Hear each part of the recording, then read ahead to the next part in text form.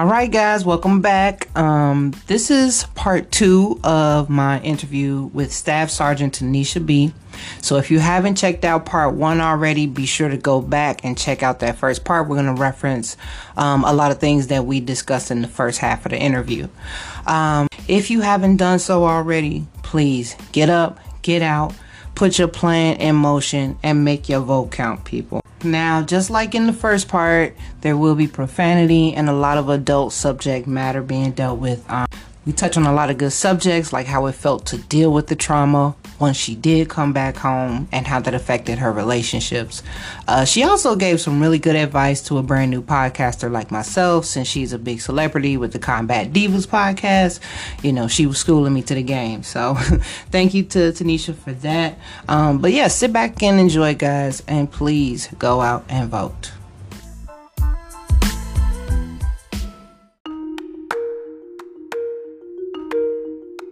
So even when you have rank, because you're a sergeant, right? Yeah, staff sergeant. Staff sergeant. Okay. So even as a staff sergeant, like, do you still find that you have to like navigate your way through the sexual harassment minefield when it comes to people below you or above you or even on your level? No, me, I got a lot of mouth. Cause people to pay attention to what's going on. Like, who the fuck you think you talking to? You can't talk to me like that. And because my first deployment, it was predominantly white. So it was literally maybe 5 Black people in the whole company. And sometimes it was me and this other female. Me and her were like the same complexion, but she was, some years, maybe like 10 years or so older than me, maybe more. And they would mistake us for each other. And a lot of times I spend most of the deployment saying, when they'll call me her name, I'm like, no, I'm the other one. So that's the how I other one. I'm the other one. It's just the fact that we were both Black, and I'm like, I'm the other one. Bullying, blah blah blah blah blah, and I'm like, whatever. Yeah, or like I had this one situation with this sergeant. And I was a PFC, so that's like an E3. So it's basically you don't really make hardly anything, you're just a private. And we were in Kuwait, and I was helping clean up our tent area or whatever. They call it police call. You just picking up trash or whatever. And this sergeant, I was collecting trash. He had the trash bag, and I put some trash in the trash bag. And he balls up the bag and just drops it straight in front of me. What do you want me to do with that? He was like, take it the fuck out. I was like, I looked at him and I was like, oh. And I walked away from him and sat back down on my cot and finished watching my DVD player. And another white female specialist, which is just one rank above me, and she was like, what are you doing? And I was like, I'm minding my business. And she was like, your sergeant just gave you an order. And I was like, he's not my sergeant. You can take out the trash. Bye. Like, you're not gonna just talk to me like that. It's just all about what you say to me. I'm like, I know it's our rank, but I deserve respect just like you deserve respect. But it sounds scary because in that environment, like, rank respect is everything. Like, just knowing your place. Like, that's what it feels like the military basically entails. Just know your place. So for you to say, but for you to say, hey, I'm still a human being and I still deserve to be treated as such, for you to take that stand in that moment, what did the aftermath look like after that moment? He didn't do anything to me. He left me alone. He knew. He left me alone. And I felt like in that type of environment where we're all free to walk around with our weapons every single day. Oh, wow. With rounds. Locked we had and like, so I'm like, I'm not sure if I don't think we had that in Kuwait, but when we got up to Iraq, the whole entire year we were there, we had 2 full magazines of bullets in a weapon, no matter what. every single day. You took it everywhere. You took it to eat. You took it to the bathroom. You took it to go for a walk. You took it to the tent to where you watch TV. You took it everywhere. So I think people's behaviors were a little bit different when you can lose your shit, literally lock and load and kill somebody. Oh my goodness. Yeah. So I think we just solved all the issues to crime in America. Like, just no, I'm joking. I'm joking. Yeah, no, some people don't need that shit. No, everybody does not. I'll be like, whoa. Oh, so you mad? I stepped on your shoe. My bad. Sorry. I do have my fire owner's ID. I do have that. I do have a couple of guns. Okay. Someone doesn't know. I got a couple of 9mm or whatever. Oh, okay. I have a membership. I have a membership at a gun range. So yeah, thanks for sharing that. Please be ready on November 3rd, because I would hate for you to have gone through all of that over there and then come back here to some BS. And my mom, I had my mom come out here to stay with me because she lives in the city. So she's still registered to vote in the city. So I might encourage her to take her next week to do some early voting. Okay. Because I do not want to be nowhere in the city limits on November 3rd. My commander. Your commander-in-chief. I'm sorry. And I'm not allowed to say no bad words. You can't say no bad words about that man. No bad words. But no bad words. But if he remains, if they select him, because I don't think he's never been elected, but if he's selected to be to hold that office again, no, I don't want to be in the city. I was never into weapons, even though I grew up in Inglewood. That's another thing that I wanted to talk about. So you grew up in the projects, right? Yep. Which project? Ida B. Wells. Okay, so as a homebred Ida B. Wells girl, you decided to say, hey, this isn't enough pain and trauma for my everyday life. Like, let me go overseas. But I do understand what you were saying as far as the process of, hey, you know what? I do need to pay for school.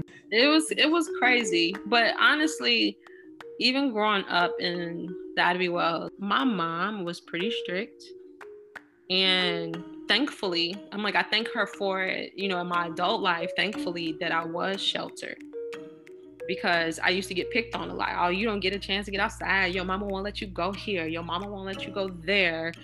And yeah, I got older and I was grateful. My mom kept a firm hand on me because it was just her.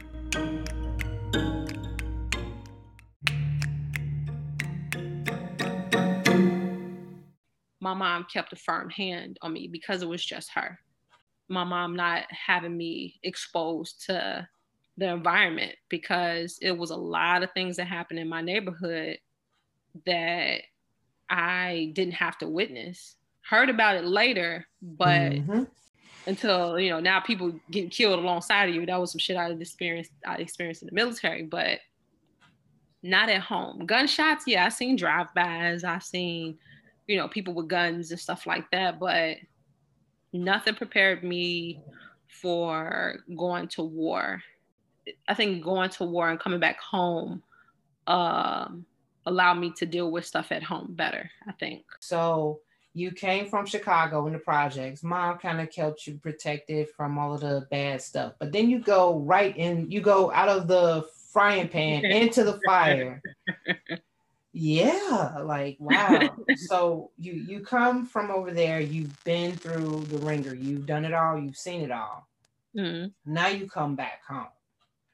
So the experiences that you've been through and that you want to talk about, people at home, it's like they don't understand you. It's like now they look the same, to me, but I look different to them. Like my behavior is different. I'm not the Tanisha they knew prior to me going overseas and coming back home. I'm not that girl anymore.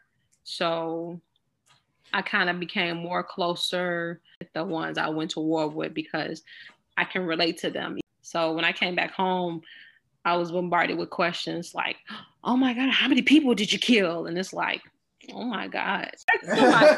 I would never. Like, who asks people that? That's like asking a firefighter, like, oh my God, so how many burnt bodies have you seen? Like, it's just wild. It's a wild question to ask anybody. How many kills? This is not a game. This is not Call of Duty.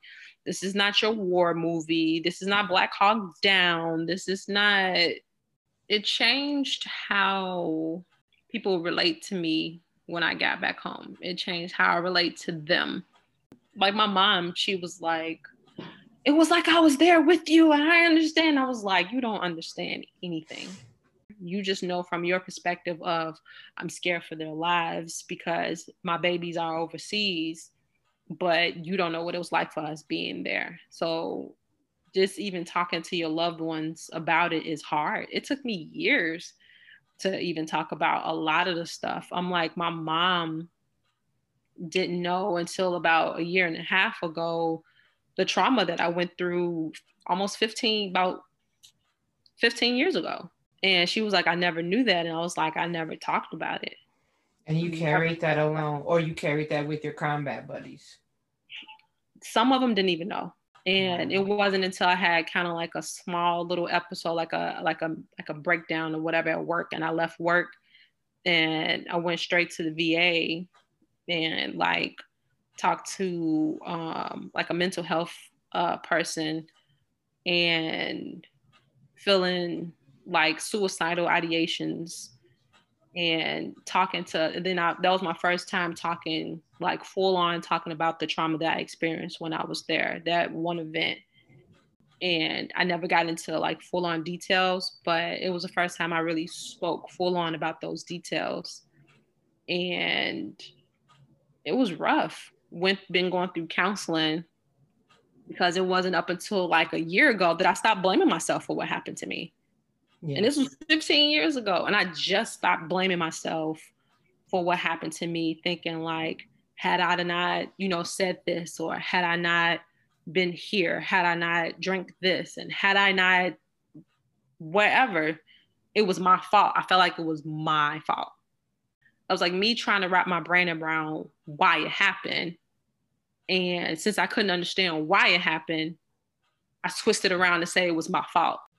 Yeah. As anytime you're a victim of any type of trauma, you want to feel like there was some way to control or prevent this from happening to you. Mm-hmm. When at the end of the day, it's just not. And it's very unfair to blame yourself for somebody else's crappy decisions mm-hmm. and actions.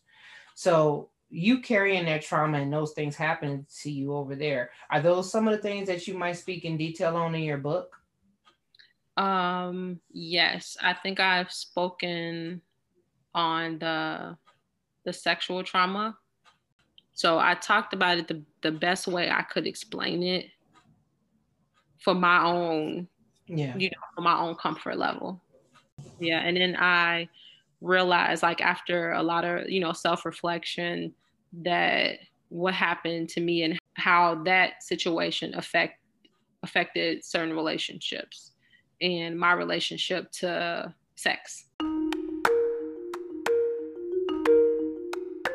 When I came back from my first deployment, my high school boyfriend, and I came back and I was masking. I was wearing a mask. I was masking my trauma and trying to feel in control by being excessively active sexually. And I was like, at first I was like, man, what was my problem? Like, man, I thought I was just being like, oh, like a little horn dog. And I just wanted to just do it all the time. But then you sit with it and you reflect all the way back. I reflect all the way back to those years. And I was like, oh my God, I was traumatized. Like I needed to feel like I was in control. And that was me controlling. I'm like, I think I apologized to him years later. Like, I'm so sorry if you felt like I was using you as like a piece of meat. He like, I mean, hell, I didn't mind, but it was like they rarely do. Like, I mean, I didn't mind. It was like he was like clutching, like, clutching himself, clutching like, his pearls. Like, oh my, like, did she just use me? I feel so used. And I didn't know that was part of my trauma. Yeah. Trying to feel in control of something because I felt in some moment where I was out of control and I couldn't do anything. Did the book help you heal? It did. It helped get some stuff out. It helped me remember a lot of shit that I suppressed. I'm like, a lot of stuff I was like, man, I forgot all about this and I forgot all about that. And I forget. When my friend, she came to me about the podcast, I was like, yes, this is it. Me, I get a chance to say whatever I want, talk about whatever I want, and be as obnoxious, be as funny, be as just be myself. And I was like, I finally get a chance to use the degree that almost took my life. And you got your degree in communications? I got my degree in communications. I got my bachelor's degree. I was like, I can't just not finish. I'm like, this is the whole reason why I almost died several fucking times. I can't just not get an education. Otherwise, what was it all for if I don't? I'm like, my deployment slowed up the process of how long it took me to finish. You spent 11 years trying to get a 4-year degree, but it kept getting halted because of your deployment. How long? Because I felt like I was a professional student after a while. I started in 2005. Yeah, so I missed about 2 years. So if you combine it, it took me 6 years to get a 4-year degree. Oh, that's not bad. And when because I break it down and space it out, I was like, okay, it took about 6 years. And when I was pregnant, I think I felt like a whole semester because I kept falling asleep and I would leave in the middle of the class to get food. So, yeah. Oh, but you know what? That's just a show of your resiliency. I mean, number one, your first day out, you experience what you experienced with, and just witnessing that traumatic event basically day one. And then you just constantly built up a resiliency. Now, granted, there were points along the way where you had to suppress certain things and deal with certain traumas in a way that I feel like people like us on the other side really could never truly understand. Personally, I do have things in my life where I can completely relate to the way that you have dealt with your trauma. And I admire you for saying I can just be belligerent and I can just speak whatever is on my mind. Because even though I am recording my own podcast, I do not feel like I'm there yet. But hopefully I'll get there one day. And I'm working on it. So I got a question for you. Uh-oh. What's that? Okay. So what made you start your podcast? What made me start my podcast was basically, so for the last few years, I've been feeling like I've had so many different experiences in my life. At one point, I spoke on being a jack of all trades, master of none. I've been through different things with family, with death, with grief, with trauma. Not just with like death in my families, but with my son. I went through a lot of traumatic things. My son went through a lot of trauma early in his life. And I've recently undergone a personal trauma in my life that I'm probably not able to speak on at the moment. But I am going through my healing process from that. And over the last few years, I just really felt strongly that I really want to write a book about the different things that I've been through in my life, but I don't feel like I have that, that experience, that to say, yes, I have a voice that I can like use to put on paper, because I originally wanted to write a book. Mm-hmm. And then I said, you know what? I feel like I still need to live a little bit more life. There's a lot of things that happened in 2020 on the wide scale and personal level. And once these things happened and I began to like understand certain things about myself and about life in general, I felt like the light bulb went out and said, bam, here's that moment, that aha moment that I was looking for, to say, now I feel a lot of things in life kind of culminating and coming together where I feel like I have a perspective that I formed that I want to share with people. And I want to like learn more from other people to help me constantly grow on my journey.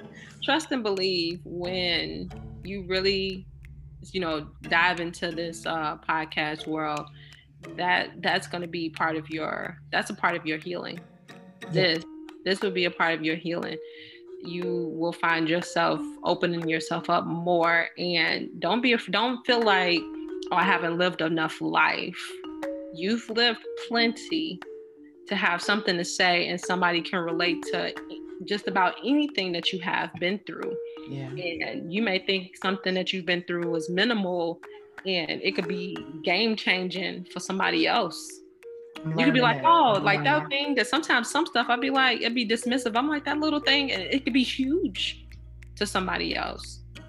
I remember when we were in high school and you had lost your mom.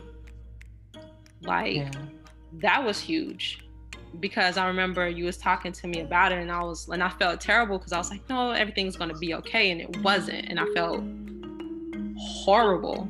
Yeah. I'm like, I didn't know. And I was like, I'm just being so optimistic. I'm not so optimistic anymore. I'm more. Oh my goodness, I can't imagine. Not optimistic anymore. I'm probably like, if anything, more pessimist or realist? Yeah. When you see what you've seen, you have to be. But I also remember being in that headspace and having people like you who I really did like. I felt such a responsibility to people around me, especially people like you in the role that you played in my development of my psyche in high school. Like, we were like pretty much two peas in a pod. Like, we think the same. Like, you were a lot more outspoken than I was, but like we basically like had the same brave lengths. So I kind of felt the responsibility to you being so positive to me to be strong. So when you said everything's gonna be okay, I was just really trying really hard to receive it and say, yeah, you're right. Yeah, thanks. And a lot of people around me kind of took that as, oh, gee, you're taking this great. Like, your mom is dead and you're taking this like a champ. And it's like, yeah, I am. Thank you. Right? I'm crying on you. You're like, right.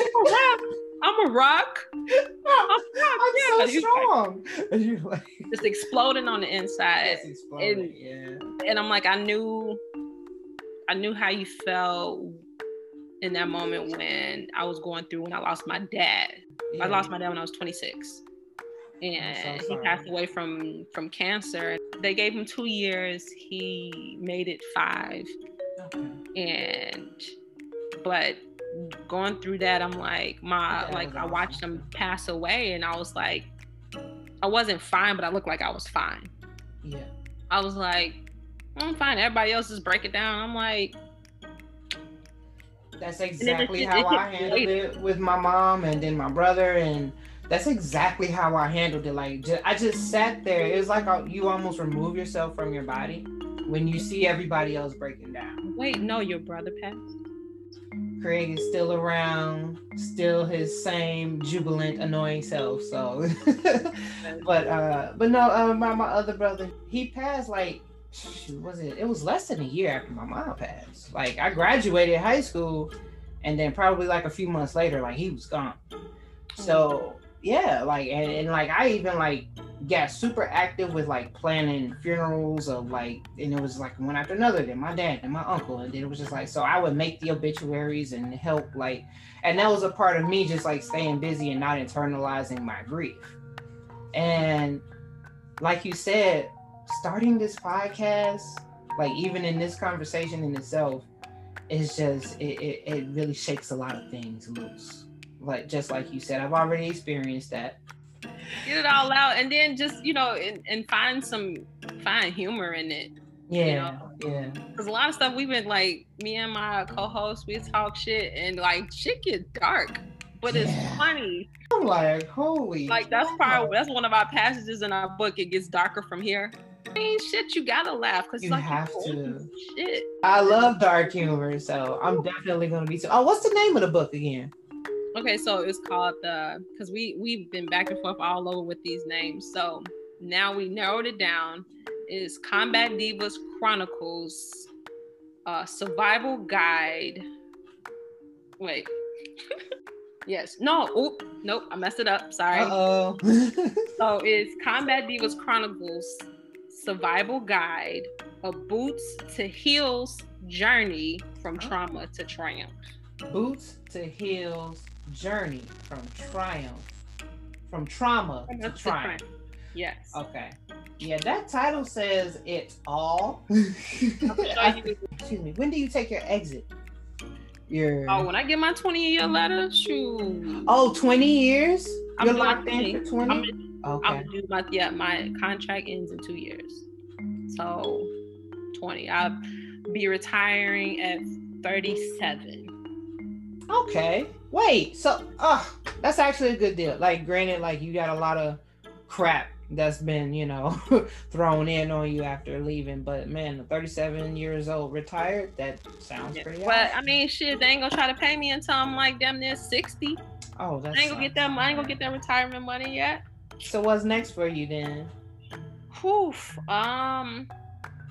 We gonna keep working on this podcast, and we breaking in at a good time. But so that's what you guys got coming up next. You got your book. The podcast is about to blow up because you guys really found your groove. You found your stride. It's a great time. It gives you a lot of perspective on things from the combat side. And you guys don't just talk about combat. You talk about everything under the moon. Like the August Alsina episode was pretty lit. So we had one of the things we was like, we do not like our kids. They was like, it was like, sometimes I don't like my kid. Yeah, that shit is real. Hey, shoot, I ain't no bad mama. I don't always like my kid. My kid don't always like me. Children are not very likable by nature, so yeah. Like sometimes I'm like, so how is it that they can dislike us, but we can't dislike them? Well, we gotta love them because they came out of us. Sometimes I just don't like you. Sometimes I love you. I just don't like you right now. You're my favorite person right now. Oh, and I can say that. That dark humor, like I'm sure there's gonna be a lot more of that in the book. All right, let me see if I can get this. Combat Diva Chronicles, Survival Guide, A Boots to Heels Journey from Trauma to Triumph. Tanisha, thank you so much for joining me. This has been beyond a pleasure. We definitely have to just link up sometime. Is there anything else you want us to know about Combat Divas? We got the book. Did you have a message that you want to just get out there, say, hey, this is my trauma, this is what I've been through, but these are my hopes for the future? Any type of positivity you might want to end it on, or? Of course. No. What I can say is, even when you feel like, giving up, just don't. Keep going. It's not as bad as you may think it is. I'll say bad times don't last always. You just have to sometimes change your mind, change your perspective, and push through. Think positive, because people underestimate the power of positive thinking. So I would say just stay positive and just keep pushing.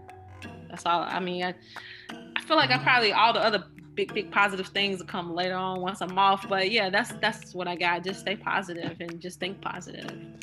Again, all right. Best of luck to you. Best of luck to your wonderful partner. You guys are doing an awesome job over there. Keep it up. Thank you.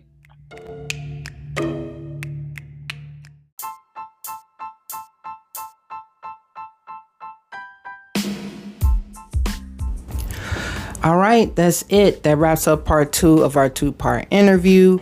Before I let you go, I want to make a really quick correction. My late great dear brother, LeVar Reed, he passed in the summer of 2004. Sometimes when I'm doing a quick recall, I will get my timelines just a little bit sped up or slowed down without taking the time to properly recall. So rest in peace to my dear brother, LeVar Reed. He passed in August of 2004. Thank you so much to Staff Sergeant Tanisha B. for her candor, for her encouragement, and most importantly, for her service.